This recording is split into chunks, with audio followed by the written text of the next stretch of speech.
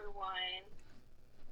Welcome to another CSAM Bible teaching session. I'm Evangelist Reed, and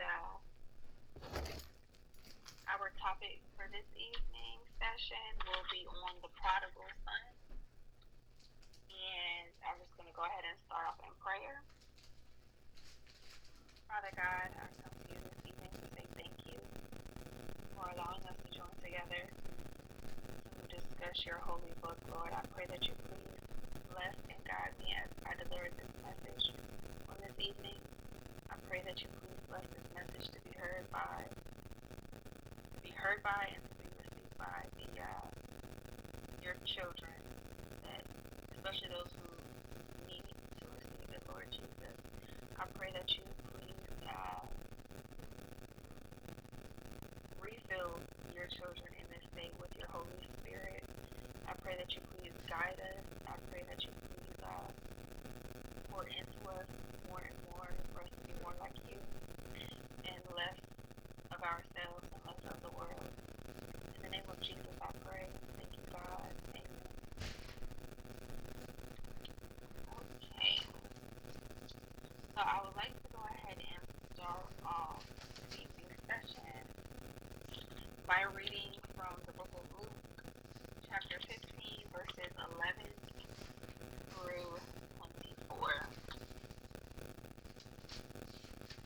And I would just like for everyone to turn in their Bibles.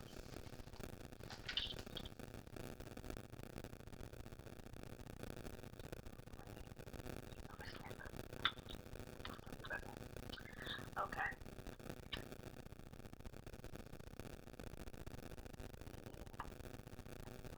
Alright. So Luke chapter 15, starting with verse 11. And he said, a certain man had two sons, and the younger of them said to his father, Father, give me the portion of good that falleth to me. And he divided unto them his living. And not many days after, the younger son gathered all together, and took his journey into a far country, and there wasted his substance with righteous living. Well, with riotous living, sorry. And when he had spent all, there arose a mighty famine in that land, and he began to be in want. And he went and joined himself to a citizen of that country, and he sent him into his field to feed swine.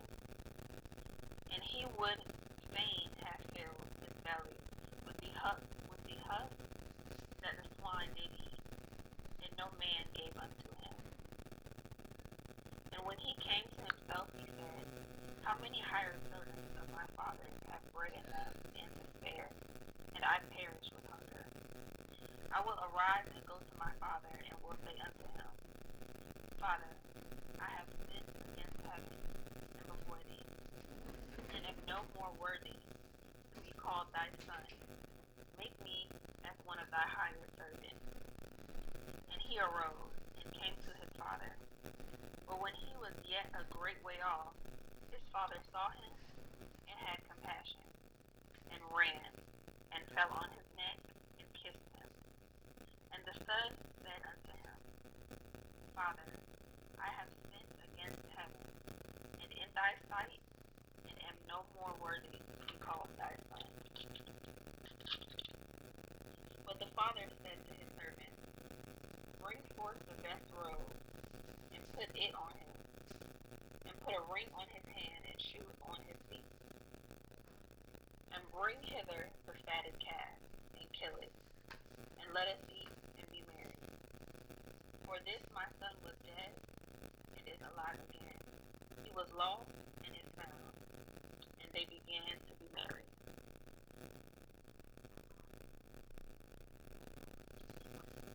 So, this evening's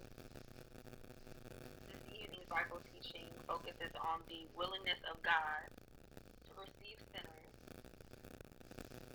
It's abundantly declared in Scripture. In no place is it so amply or so beautifully described as in the parable before us. The reference which the parable has to the Jews and Gentiles will be more properly noted when we come to consider the conduct of the elder brother. At present, we may view it as a lively representation of the sinner's return to God. This text calls our attention to three different points, namely the prodigal's departure from his father, his return to him, and his reception with him. So I want to discuss his departure, the son's departure. He went from his father's house, little thinking of the ruin he should bring upon himself. The occasion of his departure was that he hated the restraint of his father's presence and longed for independence, that he might gratify his own inclinations. Thus he desired his father to divide him his portion, but little did he think to what extent his passions would carry him. Scarcely had he received his portion before he left his father and departed to a distant country, where his actions would pass unnoticed. Having thus surrendered himself to his appetite, he was carried on with irresistible impetuosity. From one degree of sin to another, he rushed forward without restraint, nor did he stop till he had wasted his substance and rioted his living. So this is so the son was blessed by his father with his with what his father gave him, and the son kind of immediately, very shortly, took his riches that he got from his father and went on his own. He went astray to what his father he kind of he took his blessings. Like a lot of times God blesses us, and then we kind of take what God gives us, and then we just kind of whether we say thank you or not, or show gratefulness to God, we take what we pray for and then start doing things our own way again. So that is something that is being touched on. His father gave him the riches he requested, and he kind of just went on his own way to do his own thing because he thought these are my riches, I shall do with it what I please. I don't have to follow my father anymore. I don't have to follow his rules. I can go out on my own. I got what I wanted, and I can do my own thing. At last, he began to feel the consequences of his folly. He was reduced to a state of extreme wretchedness. Yet he determined to do anything rather than return to his father. So even though he is experiencing turmoil, he's not really prospering with the life that he chose after he decides to go on his own way. He's being prideful. He refuses to return to his father. Though a Jew, he submitted for hire to the ignominious employment of feeding swine. His wages, however, there being a grievous famine in the land, would not procure him even necessary substance. In vain did he attempt to fill his belly with the husk intended for the swine. In vain did he solicit assistance from those who had known him in his more prosperous days. No man, either from gratitude or compassion, gave him any relief. Such as the departure of sinners from the presence of their God. They have experienced the restraints of education, but have sighed for liberty and independence. With their growing years, they increasingly abuse the mercies which God has bestowed upon them. Their reason, their time, and other talents they employ in the service of sin. Though they do not all run to the same excess of riot, they live equally at a distance from God. So this touches on how a lot of sinners, Christians, us as Christians, there are times that we depart from the Word of God. We thank God for what He's blessed us with, and we choose our own path based on our own feelings toward a situation. Not necessarily having faith in God and asking God to do His will on earth as He does in heaven. We kind of just go on our own way when the entire time God is the reason we even have the blessing. So it's important that we don't seek our own independence, our own liberty so much to the point where God gives us the riches of His kingdom and we take them and we do what we want with it. At last, perhaps, they begin to feel the misery which their neglect of Him has brought upon them. His providence, too, concurs with His grace to make a deeper wound in their conscience. But they try any carnal expedient rather than return to God, nor can they ever be prevailed upon to turn unto Him, so they have fully proved the insufficiency of the creature to afford them help. So, a lot of times, sinners who have been following God and then, they may have gotten blessed with something that they prayed for and they, turn the other way. Now they thank God for what they have and now they're looking towards the world like, oh, now I got a brand new car. I'm good from here. I can do my own thing. I can get from A to B and so on and so forth. They don't, they kind of trust themselves instead of thinking, why don't I go back to the person who blessed me with this car and ask him what he wants me to do with it? Ask him to guide the way. Ask him to be my GPS. Because without him, I wouldn't even have the car. So they turn inside or look to other people, of the world to kind of show them the way instead of going back to the blesser, which is God, who is, giving us the riches of His kingdom. Whatever they may think of themselves in such a state, they are really dead and lost. But the prodigal was not gone beyond recovery, as is evident from. Now I want to touch on his return. During his departure, he had been as a person destitute of reason. At last, however, coming to himself, he thought of his father's house. The various steps of his return are worthy of notice. He first reflected on the folly and madness of his former ways, and on the incomparably happier state of those who lived under his father's roof, and whom perhaps he once despised for submitting to such restraint. He then resolved that he would return to his father and implore his forgiveness. So this touches on how, although there's rules in the kingdom, even the rules that, the commandments that God has laid out, the rules He has set for us to follow, although there are rules, there is freedom. He who is son set free is free indeed. Amen. God sets us free of so many things. He gives us a peace and a joy in our spirit that, is incomparable to anything that man, woman, earthly things, material things, is so much deeper. In the peace that we're provided and the blessings that we are afforded from God are so much more, they're so much more prosperous, they're so much better for us. Although He has rules, the rules are not to punish us. The rules are to allow us to be, remain in salvation, for our souls to be saved.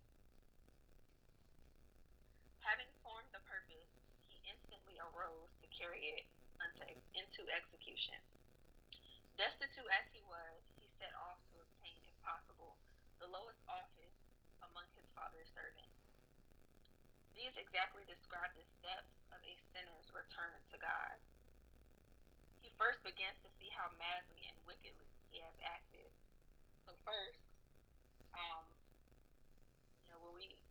a lot of times in our walk with Christ, there's a time where, if we're raised in the church, if we're raised as Christians, we kind of just, walk in the Lord, knowing what we know. And there there may be a time when, before we get to know the Lord for ourselves, there's a lot of times in our lives that, or I say a lot of Christians' lives, where we, we kind of stray off because we haven't found the Lord for ourselves. We're doing what we have been taught. We're doing what our parents have, the information our parents have provided us, whether our parents had us in church every Sunday, or just things like that. We have to get to know God and form a relationship for ourselves.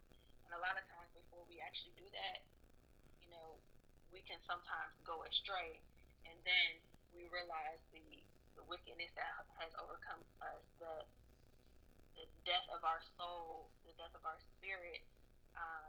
We feel that, and we get a conviction, to return back to the Lord's kingdom and really develop our relationship with God, and cultivate that relationship, so that way we can remain saved.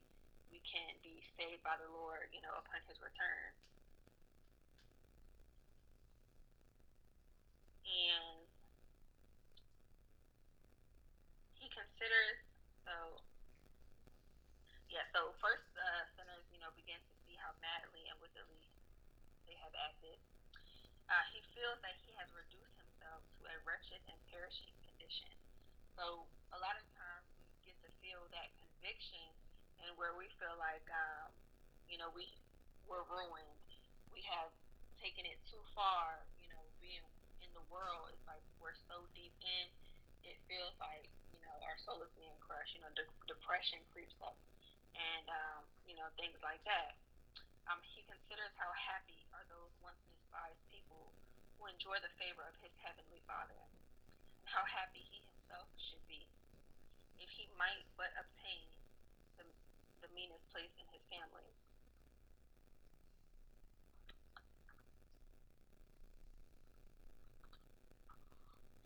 And with these views, he determines to abase himself as a vile, self-wrong creature. There are no terms so humiliating, but he finds them suited to his case. He is rather fearful of not humbling himself sufficiently than of aggravating his sin too much. He resolves that he will go to a throne of grace and ask for mercy, nor will he wait for any more convenient season, lest he should perish before the hoped-for season arrives. And with that being said, it's important that when we do feel that conviction to return to the Lord, to repent of our sins, it's important that we do that, as a now thing, not as something we can schedule, not something we can, after my 25th birthday, I'm going to do this. After I have my kids, I'm going to do this. Like, after I get a good job, I'm going to do this. When you feel that conviction, we have to go to the Lord and repent, and ask for forgiveness of our sins, and ask that the Lord, heal our soul from, spiritual death. He is ashamed indeed to go in so mean and a destitute condition, but he despairs of ever going in any other way. He therefore breaks through all the engagements he has made with sin and Satan, and goes with all his guilt upon him to his God and Savior.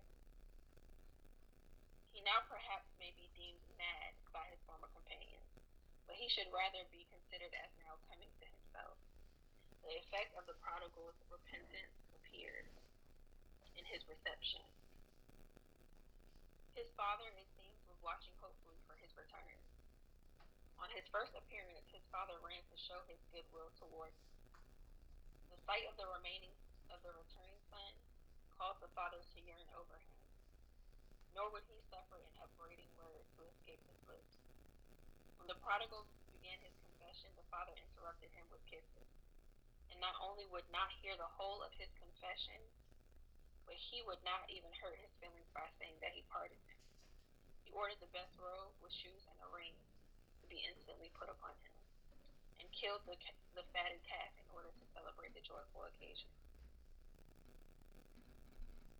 What a delightful representation does this give of the reception which penitents find with God. God longs for our salvation, even while we are at a distance from him. And instead of frowning on the prodigal, he received him with joy. So God is, happy that we are coming back to him. Although we may have fell off the wagon, although we may have, gotten spiritually lost, he loves knowing that, we have returned back to his kingdom. And instead of upbraiding him with his folly, he steals upon his soul a sense of pardon. He arrays him in robes of righteousness and garments of salvation. He adorns him in a manner suited to the relation into which he is brought. He provides for his future comfortable and upright conversation. He rejoices over him as recovered from the dead and makes it an occasion of festivity to all the angels in heaven. So I would like to go ahead and close this evening's message in prayer. Father God, we thank you for allowing us to join together and discuss your words on this evening. I pray for your children who are feeling lost, mentally, spiritually. I pray that they are guided back to your kingdom, Lord. Yes, please bless them with a grace and a comfort in their hearts to know that they can always come back to you, Lord, in repentance, and that you are not here to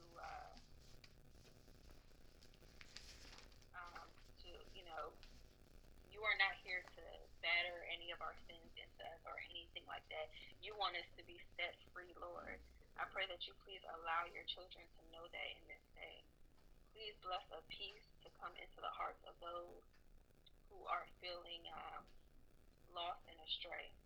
I pray that you please guide them and allow them to hear a message or just to be blessed with your light, Lord Jesus, whether it comes in the form of a Bible scripture or,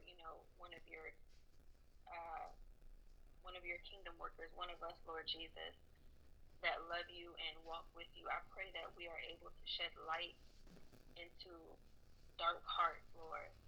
I pray that you please restore stony hearts, two hearts of flesh, and bring all of your children back to your kingdom so that we may all be saved. In the name of Jesus, I pray. I bless you, our Heavenly Father.